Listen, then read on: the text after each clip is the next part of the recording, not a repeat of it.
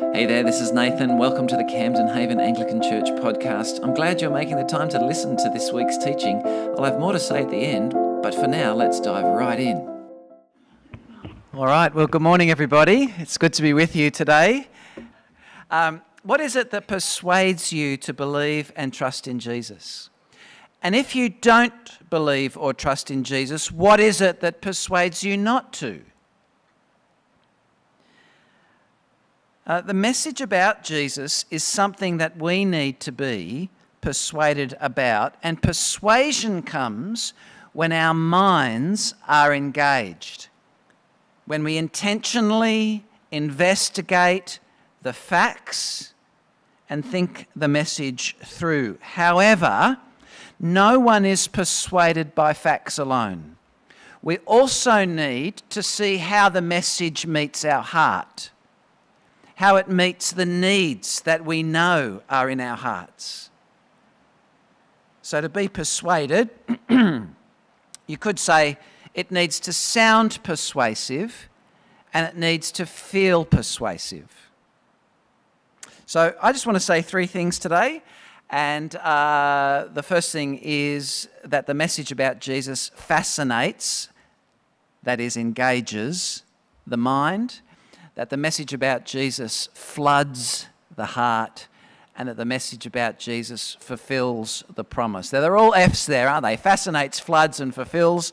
You can see why I had to muffle it a little bit with engages, but anyway, you got the idea of fascinates. But the first one, message of Jesus fascinates or engages the mind. Now, in the part of the Bible called Acts that we read from today, the Apostle Paul has been preaching and talking to people about the message about Jesus, and this has caused a significant religious authoritative group to get very upset about what he's saying.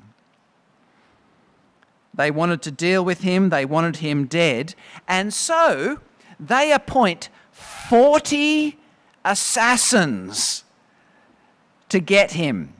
The Apostle Paul is the original John Wick, if you know what that means. How would you like to find out that you have 40 assassins against you, out to get you? You'd be looking every which way, wouldn't you? This is what you would need to hear. You would need to hear the Lord say this, Acts 23 and verse 11. The following night the Lord stood by him and said, "Take courage, for as you have testified to the facts about me in Jerusalem, so you must testify also in Rome." Notice, he says there, testified to the facts, and testify also in Rome. To testify to the facts means our brains need to be engaged. Have you switched your brain on this morning, or is it still too early? Or is it Sunday? Do you not switch it on Sunday? No, it must be switched on when we come to hear this message, because it's about assessing real historical events, and this needs to go on in your brain. I went to Turkey with Bishop Paul Barnett on a bit of a tour of all the footsteps of the Apostle Paul, the churches of the New Testament there. And he kept reminding us that Christianity is about real places. It's about verifiable, historic, and public events. Unlike, for example, Hinduism, which is about things that happened in another realm before any of humanity were even around. It's a bit hard to verify that, isn't it? Or even about Islam, which is basically the writings of one man privately in a cave that everybody just has to believe. You can't verify it. The events of Jesus' death and resurrection, however, are public and verifiable, and this one verse in Acts 26 says that they were not done in a corner. That is, they were done out in the open. Now, I heard of someone once who was converted by reading the last book of the Bible. Do you know the last book of the Bible? Do you know it? Revelation? No? It's the book of maps. Haven't you seen the book of maps? The very last book, the very last pages of your Bible have probably got maps in them. And this struck them so much, they went, wait a minute, these are real places. These are real times. These are real events. This is real stuff going on.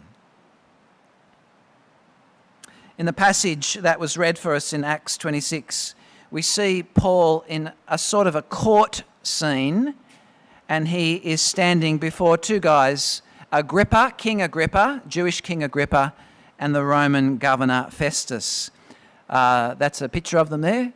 Unfortunately, they were only heads, so... Paul had to give a defence of the message about Jesus before these two. This was another step closer to being in Rome. And Paul begins like this. He motions with his hand. It starts like that. It is a, hey everybody, if you're not listening, it's time to listen to what I'm about to say. You can picture that. He goes on talking about how he was, first of all, persuaded against Jesus.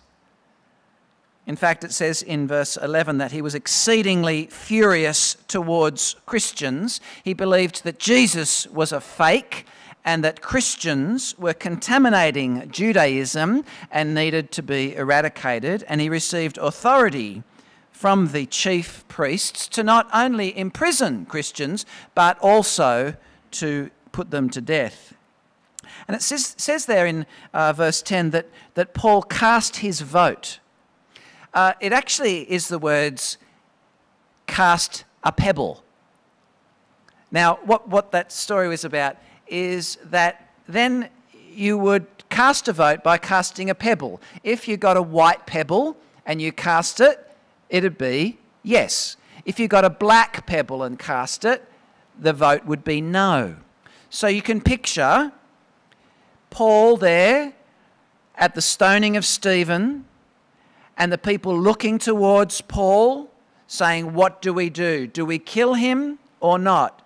And Paul getting a white pebble and literally casting the first stone. But all that changed, didn't it? On the road to Damascus, in a blaze of light, the resurrected Jesus confronts Paul and everything changes. It says these words. Jesus says, I am sending you to open eyes and turn people from darkness to light and from the power of Satan to God, so that they may receive forgiveness of sins and a place among those who are sanctified by faith in me. Now, just notice there, in Acts chapter 9, in the story of Paul's conversion, Paul ends up being blind for 3 days. So it's ironic that Jesus says to a blind man, what? I'm sending you to open eyes. His eyes were shut, but his eyes were opened. His spiritual eyes. He saw the truth spiritually. And this spiritual eye-opening was an opening from darkness to light, from the power of Satan to the power of God, that they may receive forgiveness and a place among God's people. How is it? How can you get your eyes open spiritually? How do you open your eyes spiritually? Well, Paul says it here, how that happens. Verse 20, I preached that they should repent and turn to God and demonstrate their repentance by their deeds. In one sentence is how to have your eyes open spiritually. You listening? You want to open your eyes? There's the offer. It's a great offer. Have you been persuaded about the resurrection? Have you been engaged in your mind and realised you need to have your eyes opened to be freed and forgiven? What does Festus think? The governor, the Roman governor? He says, Paul, you are out of your mind to think that someone came back from the dead. Probably look at Agrippa, goes, oh, stupid, you know. Now, see what Paul does? Paul then asks Agrippa, you know the prophets. You know what I'm talking about. You know the prophets have always looked forward to the resurrection. You know of all the stuff that's being said around the streets about Jesus coming back from the dead. You know it all. You know that none of this was done in a corner. You know that the resurrection is what was always promised, and this promise has started in Jesus. And I can imagine Festus turning to Agrippa. Is this true? And Agrippa going, well, come to think of it, I wonder if you've ever come to think of it. Is your mind engaged? The Bible calls us to love God with all our heart, with all our soul, with all our mind, with all our strength. It comes as a set. You don't just choose one, all four. One of those is your mind. How do you love God? With your mind. If you were to poke your head in on a first century church meeting, you would think that you'd poked your head in on the wrong meeting. Because you would have said, this doesn't look like a church, it looks more like a school. Because the Christians at that time were characterized by devotion to the apostles' teaching. Their minds were engaged. So let me ask you, have you ever considered the possible opportunity to take notes at church? Has it ever crossed your mind? Have you ever had a Bible open in front of you at church? Have you ever thought about joining a growth group? Are you interested in the conversation nights that we're starting? I think it's in the bulletin, there's something about it. Did you know that there's people from our congregation who are or have studied at Bible college? Travis, Elizabeth, Jesse, Simon. No, I haven't got to Jenny yet. She's in the next category. Because you always say, yeah, well, they're all meant to. But then there's Jenny.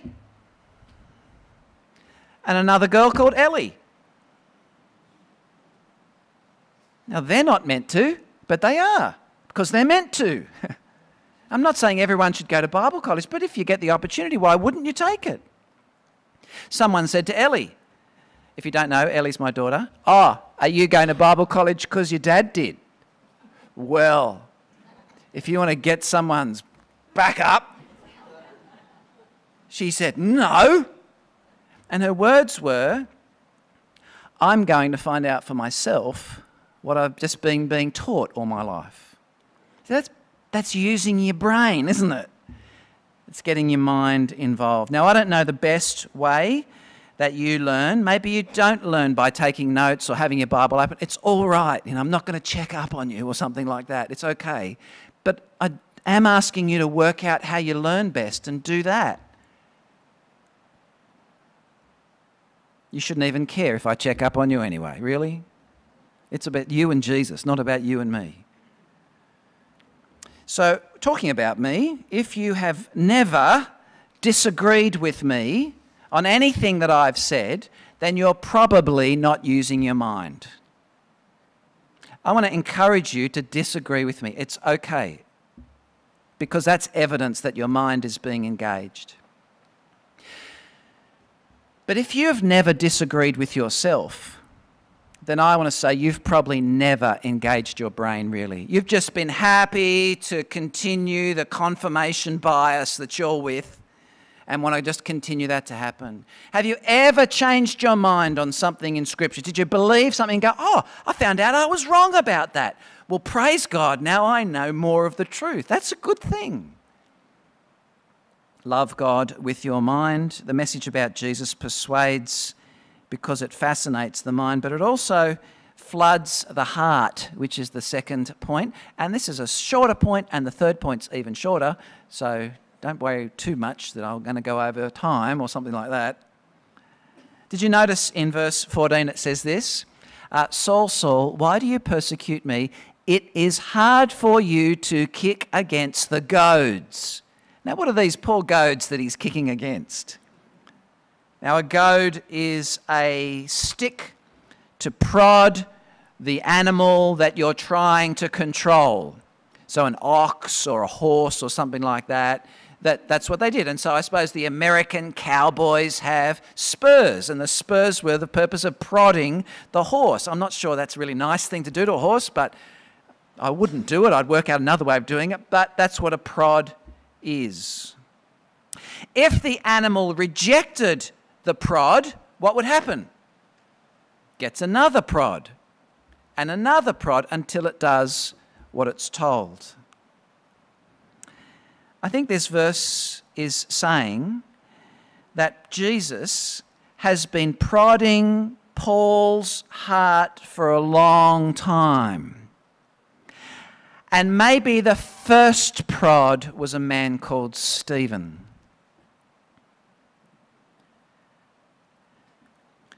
How could Paul watch Stephen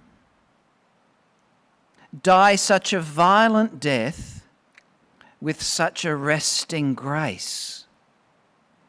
Possibly Paul couldn't get the picture of Stephen's face out of his mind, a joyful countenance in the midst of a horrific situation, his murder.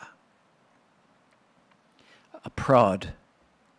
Or maybe every believer that Paul put in jail who didn't recant, who happily went and took that punishment, was another prod, and a prod after prod after prod after prod.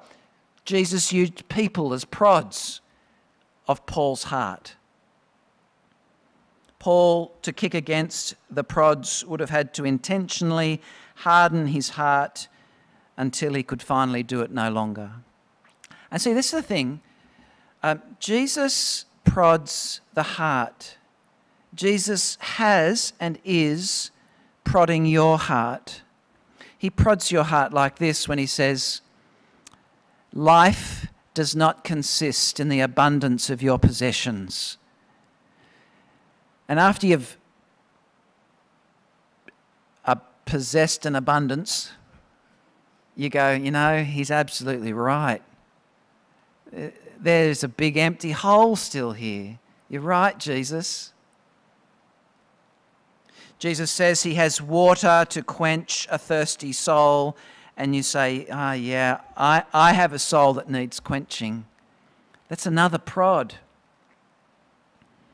Jesus says, come to me all who are weary and heavy laden, and I will give you rest. And you say, yeah, my heart definitely needs rest. I'm tired of giving it to everything and everyone and just feeling this emptiness continue. Jesus keeps asking the heart questions of meaning and significance and value and identity, and that gets to our hearts. One writer named Philip Schaff put it like this. I'll read it for you.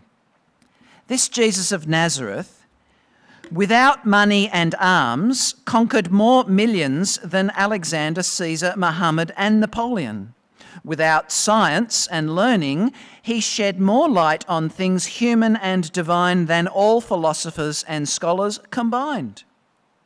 Without the eloquence of schools, he spoke such words of life as were never spoken before or since, and produced effects which lie beyond the reach of orator or poet. Without writing a single line, he set more pens in motion and furnished themes for more sermons, orations, discussions, learned volumes, works of art, and songs of praise than the whole army of great men of ancient and modern times. Jesus is a heart prodder.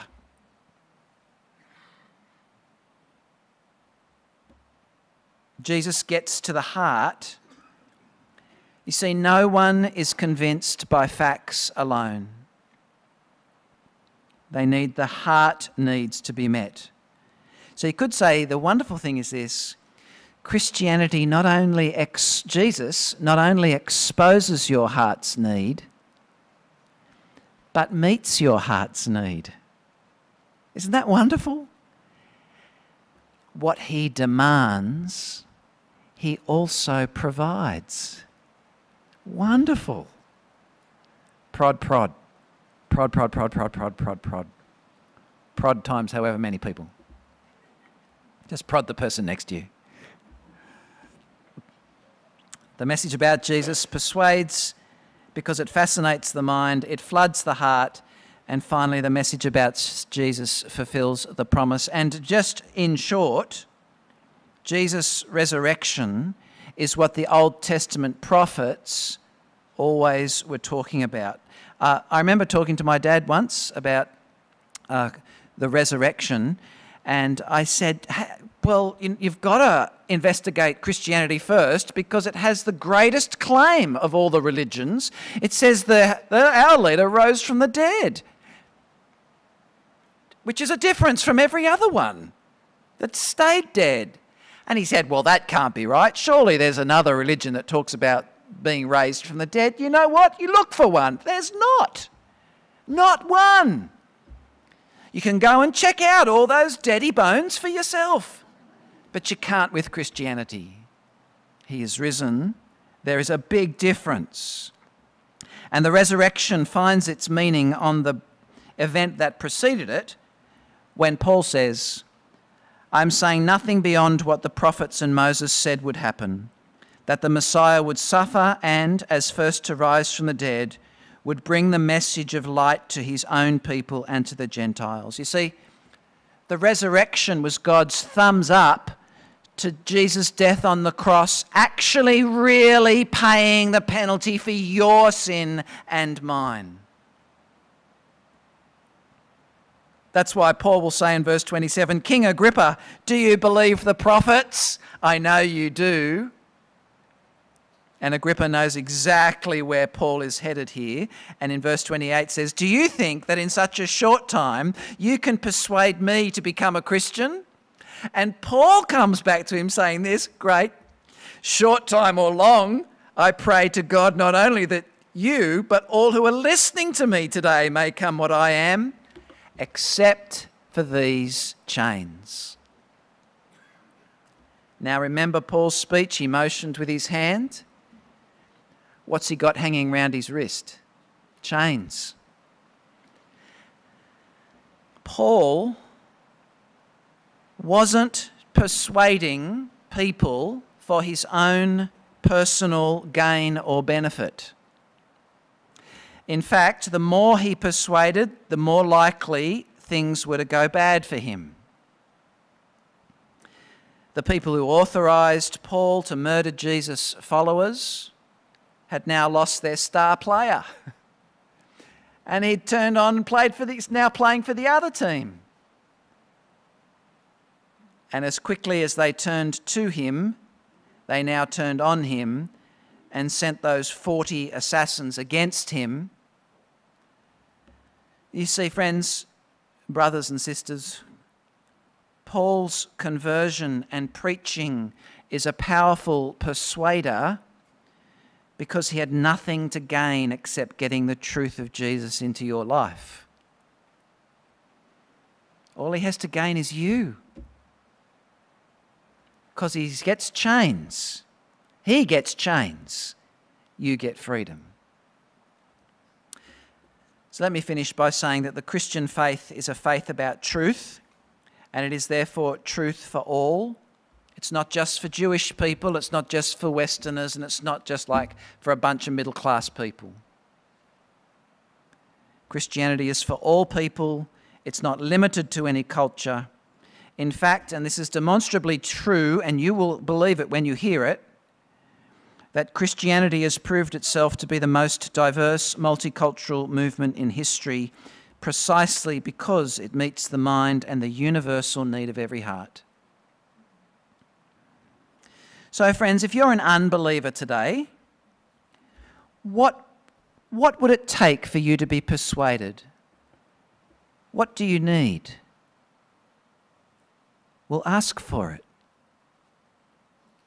If you are persuaded, if you are a believer, will you, with God's strengthening, resolve to begin to slowly and gently persuade others?